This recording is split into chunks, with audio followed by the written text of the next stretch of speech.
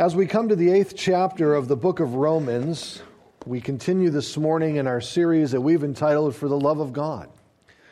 And from the very beginning, I stated that the love of God is one of the most key, crucial, cornerstone characteristics of the God in whom we serve.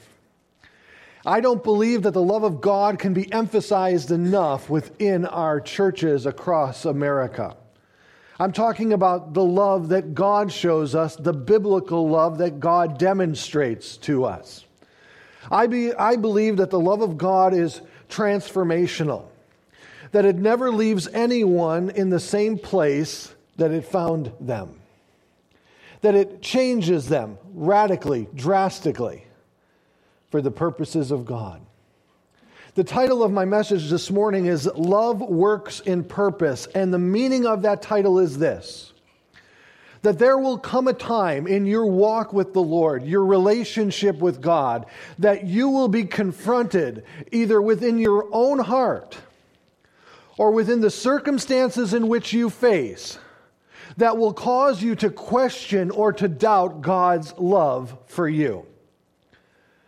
And it is at that moment that you begin to doubt or question that a vulnerability sets in. And that vulnerability can destabilize you in your relationship with God. It is this vulnerability that I choose to eliminate this morning through the text in which we have selected. By helping you understand each and every circumstance that you face, to help you understand each and every thought of your heart and mind and bring it into the proper perspective of the Word of God. To allow you to weather the storms of life in security rather than moving to a position of insecurity and stumbling, therefore, in that insecurity. I guarantee you that at one time or another, this will occur in your life. I don't care how many years you've been a Christian. I don't care how mature you believe you are as a Christian. This will occur in your life at one time or another. You will be brought face to face with either the questioning or the doubting of God's love towards you due to something that is within your mind and heart or due to the circumstances that you face in life. It is a conclusion that we draw often incorrectly based upon either one of those two.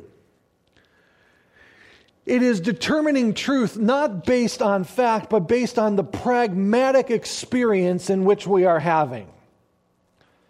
And therefore, we make a wrong judgment, we draw a wrong conclusion concerning God. And once we do that, we then place ourselves in a very, very critical position before God. And as I have stated, we often find ourselves destabilized. And we find ourselves in a place of vulnerability where we then begin to truly wonder, does God still love us? As we come to the 8th chapter of the book of Romans, of course, jumping into a portion of Scripture in one particular chapter needs to be qualified by the context in which we find these verses. Throughout the book of Romans, Paul is making the argument that the individual is justified before God by faith and faith alone. But as he comes to the 8th chapter, he begins to then address an anticipated question from his readers. That question is this: that if I proceed in my relationship with God through Jesus Christ by faith alone, can I be guaranteed that by faith alone I not only will be justified, but have the assurance of the fullness of my salvation, that one day I will be in heaven with the Lord, standing before Him in that glorified state that has been promised to me? If I walk by faith alone, can I have that assurance? That is the underlying question that Paul then begins to address as he moves into chapter 8 of the book of Romans. That assurance, to allow you to know for sure that the work that God has begun in you, He will be faithful to complete in you. And though it is offered to us by the grace of God, it is received by us by the faith in which we put within Him, the trust that we put within Him. And so his readers are saying, is that sufficient? Will that carry me to the very end? And so he begins Romans chapter 8 with this verse, a verse that I think many of you are fully accustomed to or familiar with. There is now no condemnation for those who are in Christ Jesus. It is in the most emphatic terms within the Greek language. For there is no condemnation for those who are in Christ Jesus. This addresses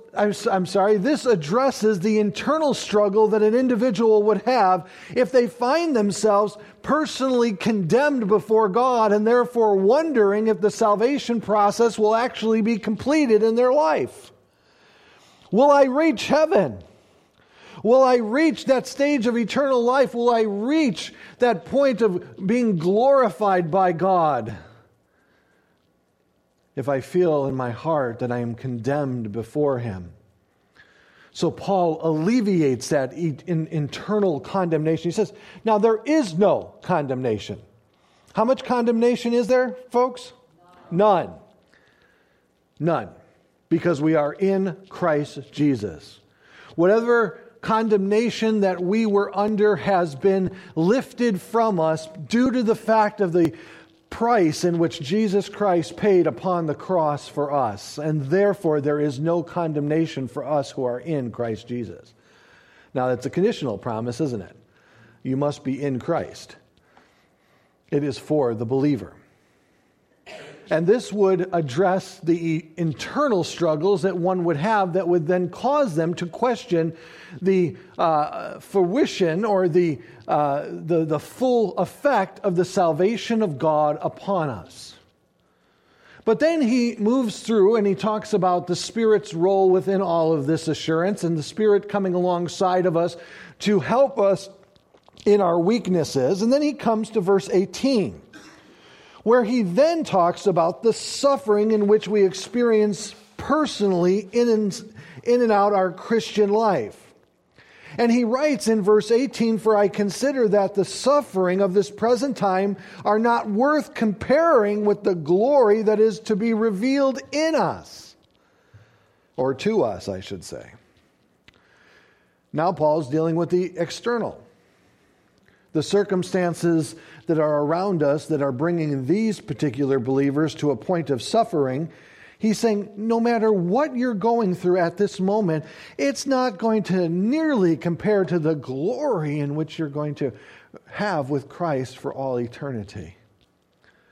Dealing with the uncertainties of internal issues, such as feeling condemned before God. We've all been there at one time or another. You're getting up on a Sunday morning to come to church, and all of a sudden you have that thought in your mind or in your heart, you're a hypocrite. Look at what you did this week. God wants nothing to do with you. Once you get to that church, you're just going to bring the whole church down. As soon as you walk in, God's going to judge the entire church with fire and brimstone. Just stay home. You call yourself a Christian? Give me a break. Hitler was a better Christian than you were. The condemnation that Satan reels against us, Paul is saying, listen, don't listen to it. For Jesus Christ has released you from that condemnation because of the sacrifice and the resurrection that He has made on your behalf.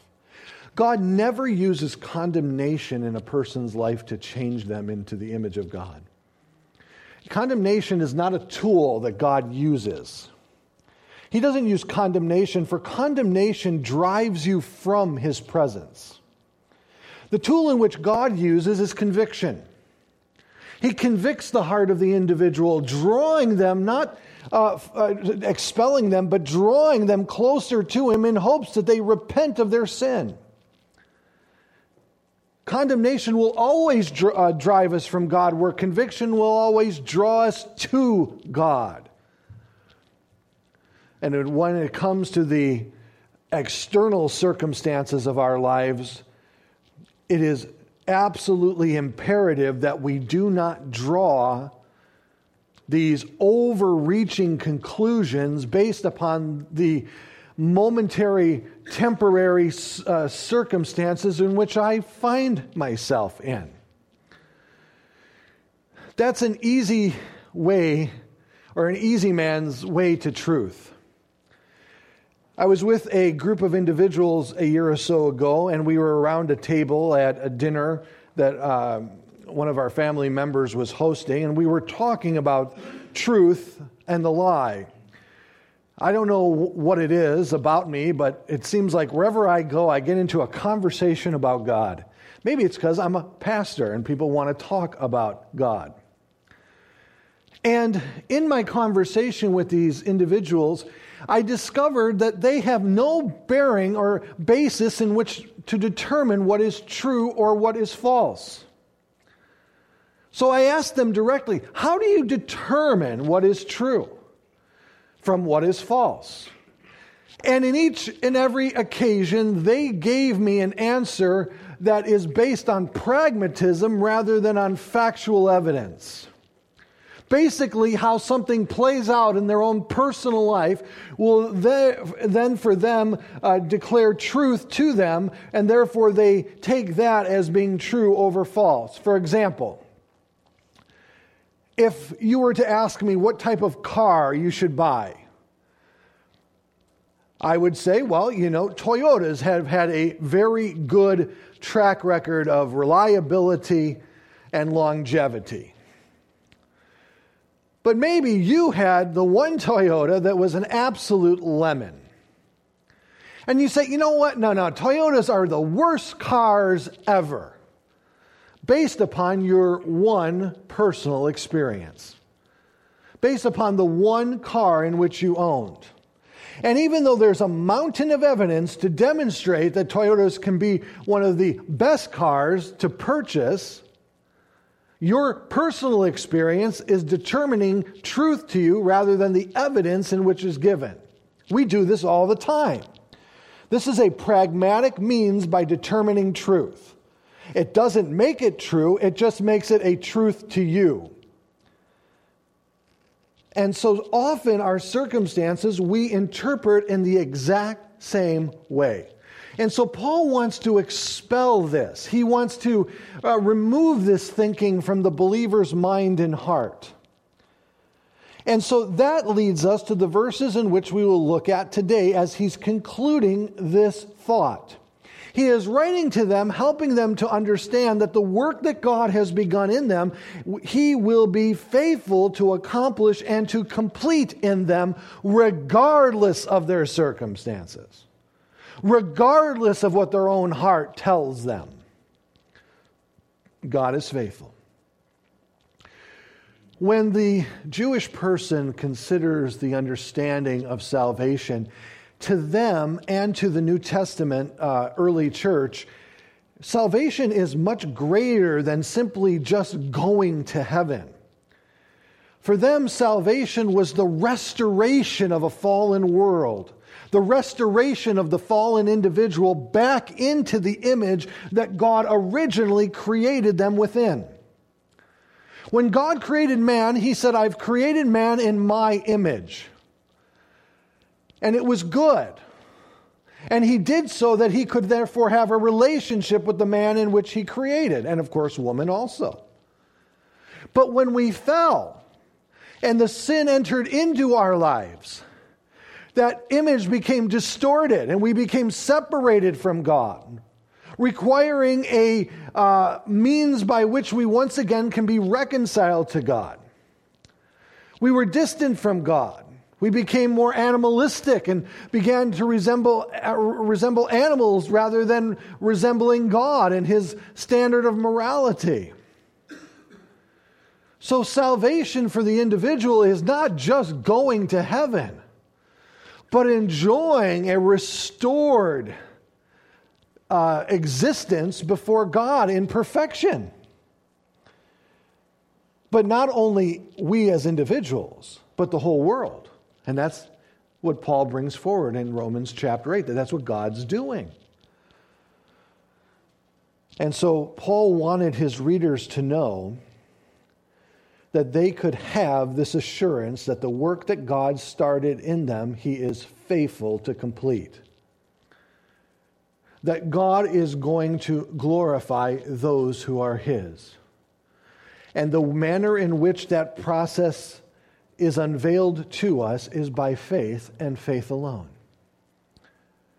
And so we come to the 28th verse of chapter 8, looking forward to the future glory in which we will one day occupy.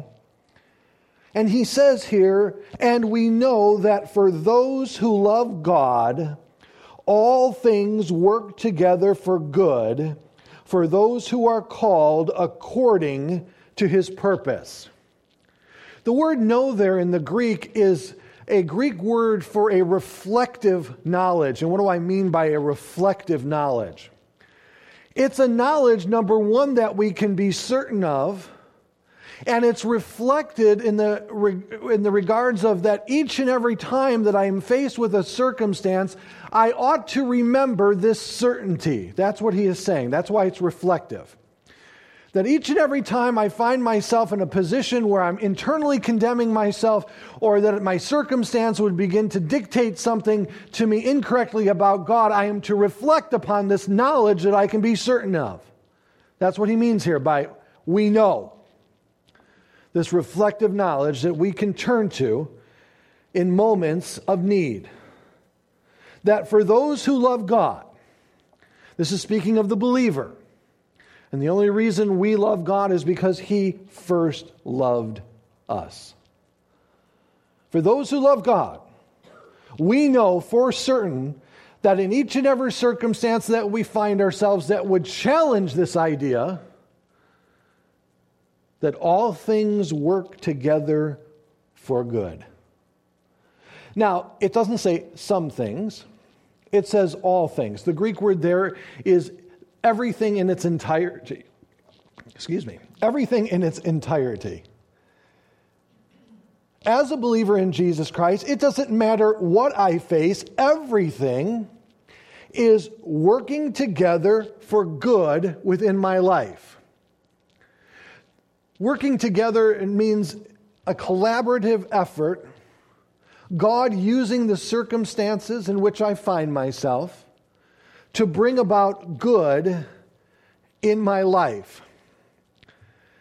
And after one becomes a believer in Jesus Christ, we can be certain that everything that's happening within our life, God is using for good. Now, we have to clarify what that good is, and we will do so in just a minute. But up until this point, let us understand, even though the experience that I'm experiencing may not be good, the result of that experience will be good for me. As one wrote, he said, "Sometimes when we are suffering, heartbreak, tragedy or disappointment, frustration and bereavement, we wonder what good can come out of it. But the following verse gives the answer. Whatever God permits to come into our lives is designed to conform us into the image of His Son." The tense in the Greek is that everything is working together continuously to bring us to this point of good. And one wrote, as he stated, even the tragic circumstances that believers undergo are part of His loving design for their lives. For them, He brings good, that which is morally, tangibly, and beneficial to the individual. So everything that I go through life, God is working in me for good. So therefore, if I look at my circumstances through those lenses, in that light, I should not conclude that God doesn't love me any longer because I'm going through this horrific period of time, that I'm experiencing this trial, trouble, or tribulation. but rather I should conclude God does love me, because whatever is happening here right now, though I may not understand it at the moment, I will one day, and I am guaranteed this fact that it is working for my good. That's what he is saying. He's asking us to change our perspective upon our circumstances. How often when we find ourselves in difficult circumstances do we ask God, oh, alleviate me from the weight of these difficult circumstances? Oh, just take them away, Lord, and just remove them from my life. Maybe we should pray this: Lord, what can I learn from this? Lord, what are you doing in my life? What do you want me to gain from this experience, Lord? How shall I be changed by your loving hand at this moment? Every circumstance, either good or bad, are working together in harmony with God to bring us to that place of good, to that place where he calls the sanctification into the image of Jesus Christ. When you go through a blessing, a time of blessing, a good period, you should allow that good to melt your heart and saying, oh God, you're so good to me. I don't deserve this. I don't deserve this blessing. Thank you, Lord, so much for it. Let me remember this blessing the next time I'm faced with challenge. Let that good experience melt your heart gently and allow your heart to further conform into the image of Jesus Christ. When it comes to the more difficult challenges that you may face as an individual, instead of God simply just shaping the clay smoothly through the blessings and through the good experiences of life, sometimes the clay gets a little hard in areas, doesn't it? And he can't finish the work in which he started unless he gets rid of that area that's hardened in front of him. So as he's molding you into the shape of his Son, and the blessings are coming through the gentle touch of the Lord's hands and so forth, and you're allowing those blessings to move you and to mold you into the shape of the image of his Son, and then he's working in, and you go, oh, that's a really rough area right there. Peter, I need the hammer and chisel. Those are the time it hurts, right? Those are the time where he has to bring the difficult circumstances in to deal with the hardness of our heart towards him, to shape us and to mold us into the image of Jesus Christ. It's those times that we often cry uncle and determine that God no longer loves us. But the same God who is gently molding you through the blessings is the same God who loves you equally, that is shaping you through the difficulties, circumstances of life. The same hands, just using different tools. I have a love-hate relationship with my dentist. I don't know how else to say it. I can't imagine, as I'm driving to the dentist, even getting cleanings. I mean, I feel like that's torture in and of itself, cruel and unusual punishment. I once went into my dentist, and the hygienist said, as she was cleaning my teeth, she said, oh, your teeth look so good. She goes, the last set of teeth, looks so bad. And I said, oh, really? And she said, yeah, it was on a Cocker Spaniel. She cleans dogs' teeth also. I felt so reassured after that. There are other times that I had to go to the dentist to get some corrective work done, a small filling or such. And I'm thinking to myself, the dentist is going to give me an injection, numb the whole side of my face.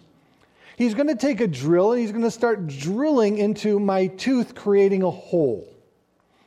And that doesn't sound very pleasant, does it? You think about it, you're like, and I'm paying this man for this, right? But then he fills the hole and the pain is relieved. I had a cracked tooth once, and I couldn't believe the pain that it was causing me. And he drilled and drilled and drilled and, drilled and then, got on top of me and with two hands was pushing the drill down. But when I left, the pain was gone. God often has to work in our lives in that way. Surgery is the same way. Yes, doctor, please take a knife to me, cut me open, gut me like a fish there on the table. Take out things that aren't needed or are causing me difficulty. But yet you feel better, right? The hand of God working in our lives in such a way is just like that. As his hands move and shape us and mold us, he often, therefore, has to come to those areas of our life where extra attention is needed and the chipping away must begin before that area can be corrected. And those are the difficulties that often we question, and then we conclude that God no longer loves us. But Paul says here very clearly, and we know that for those who love God, all things work together for good, for those who are called according to his purpose. God does have a plan for each and every one of us. God did not simply save you to simply ordain his shelf with individuals that he then could receive glorification from. There's a plan and a purpose to each one of your lives. And God wants to reveal that plan to you. And that love is not only working in you, but will work through you for the purposes of the furtherance of the kingdom of God.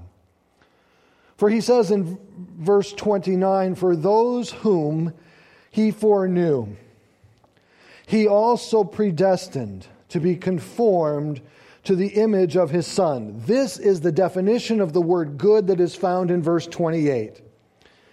The work that God is doing in us and through us, the circumstances in which he is allowing into our lives, the good in which he is bringing about is the fact that he is once again bringing us back to that image of perfection, the same perfection in which his only begotten Son carried the 33 years that he lived on this earth. Now, that perfection will not be realized until we are in heaven with the Lord, but you and I are a work in progress, and this is why it's so necessary that we continuously give grace to one another each and every day. Because we are going to fail, we are going to fall, we are going to stumble, we are going to doubt, we are going to question. We're going to say the wrong things at the wrong time. We're going to do the wrong things at the wrong time. It's because we are a work in process. And that work is trying to be frustrated each and every day by the enemy himself. For Satan came to steal, kill, and destroy all that God is doing.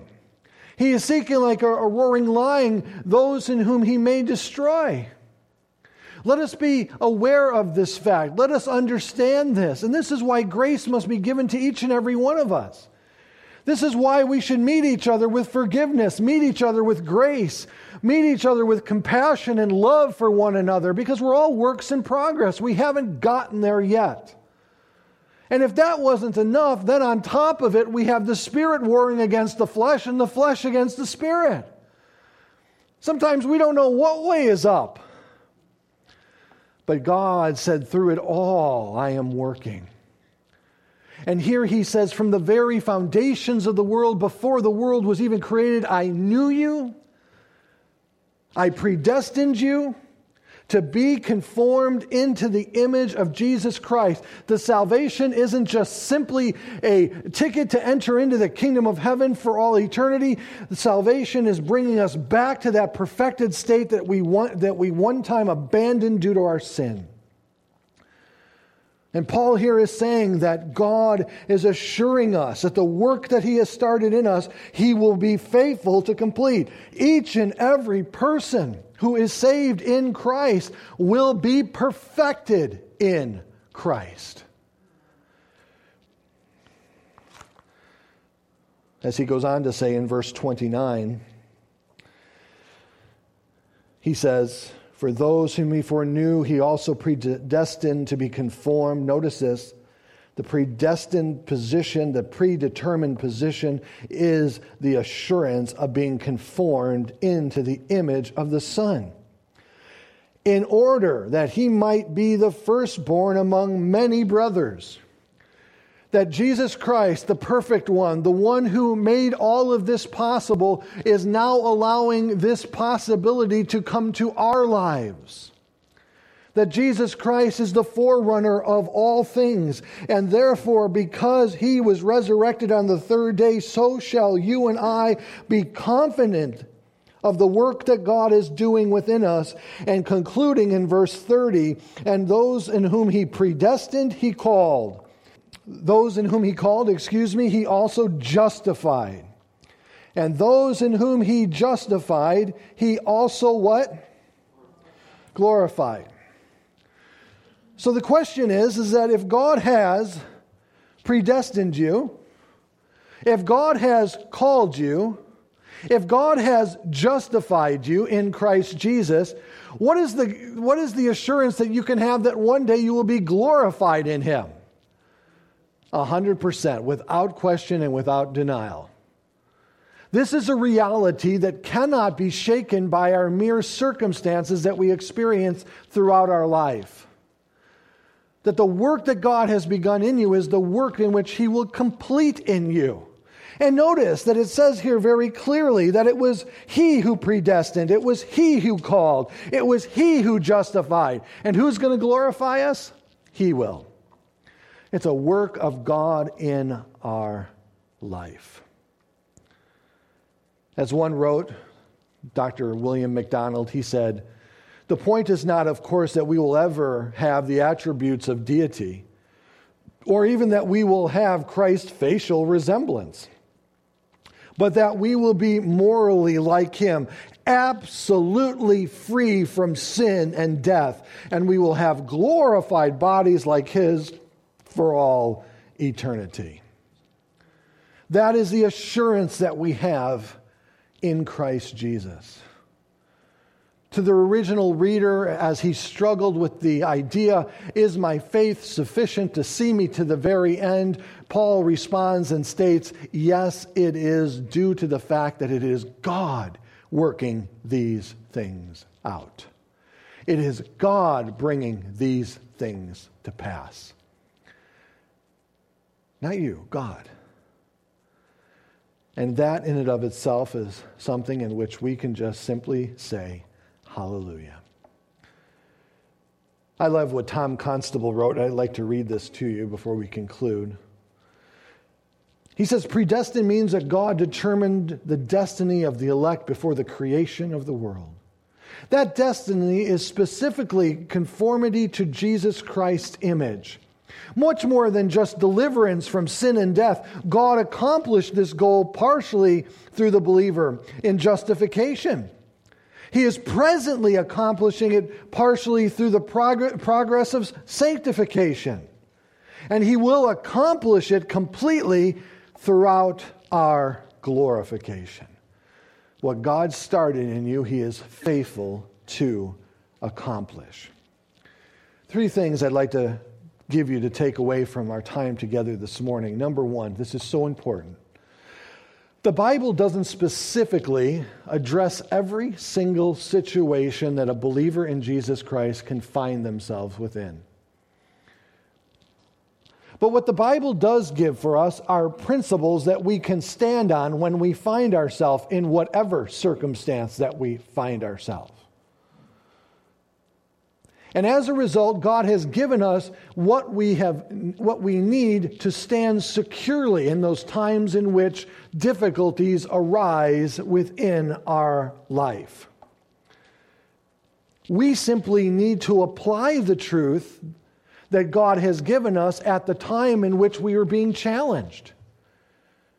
At that time we are going through difficulty, at that time that we are going through struggles, at that time that we are wrestling with doubt and questioning God's love.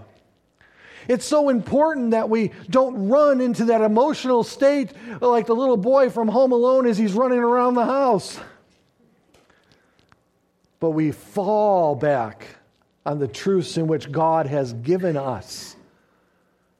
We shall never leave. We should never leave that which we know to be true for that which we don't know to be true.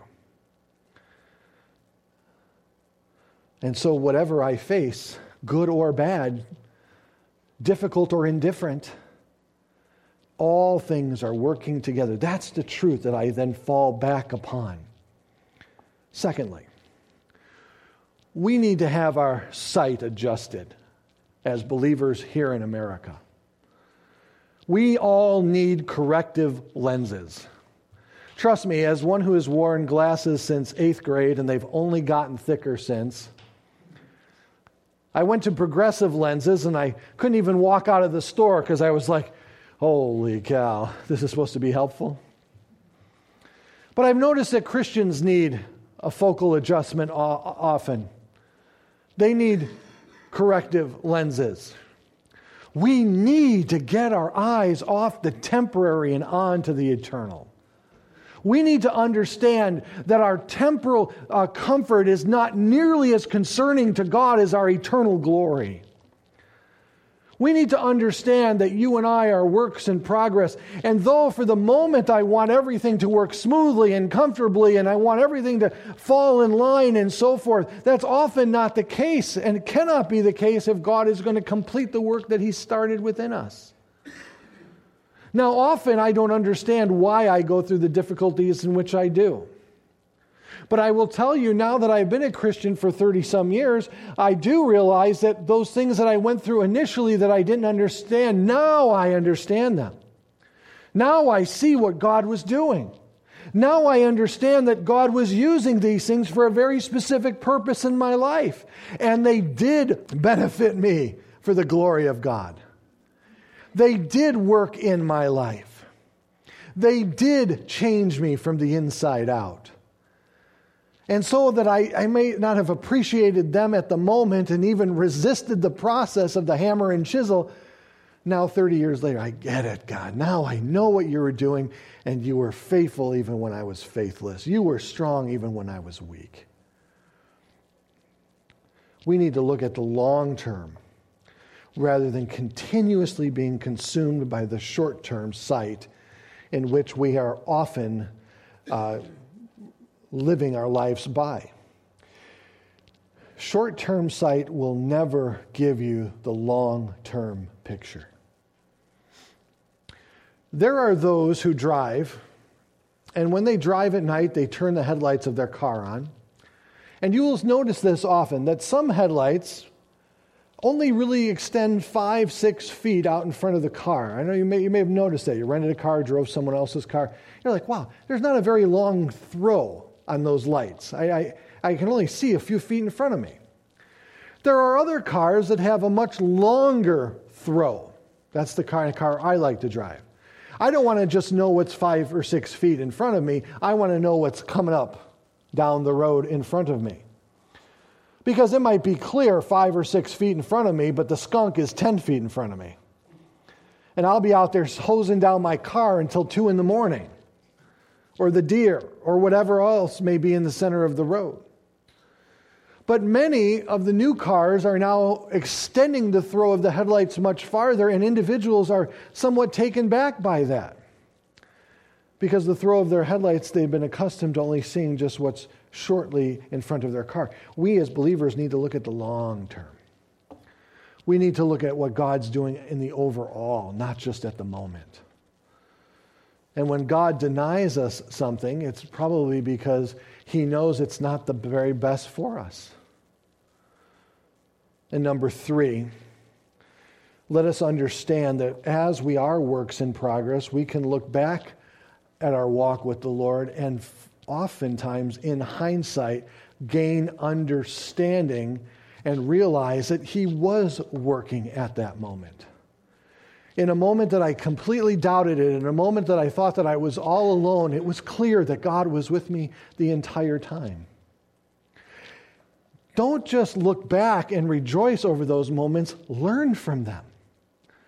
So then when you find yourself in the next moment of difficulty that seems even greater than the last one, remember God has been faithful in the past and God will be faithful today. And as God was working all things together for good in the past, He's working all things together for good in the present. And as a result, you will begin to grow and mature in your Christian life. Remember, never leave what you know to be true for that you know to be false. Stand on the truth in which God has given you to weather the storm at that moment in time, that difficulty in life. I pray that today, after our time together, you no longer look at your circumstances as obstacles in the way of what God is doing in your life, but opportunities to learn and to grow into the image of Jesus Christ. And therefore, no longer determining as I go through difficult circumstances, whatever they may look like, however they may manifest themselves, and determine that for some reason God no longer loves me. But God has allowed all these things in your life because He loves you too much to leave you the way He found you.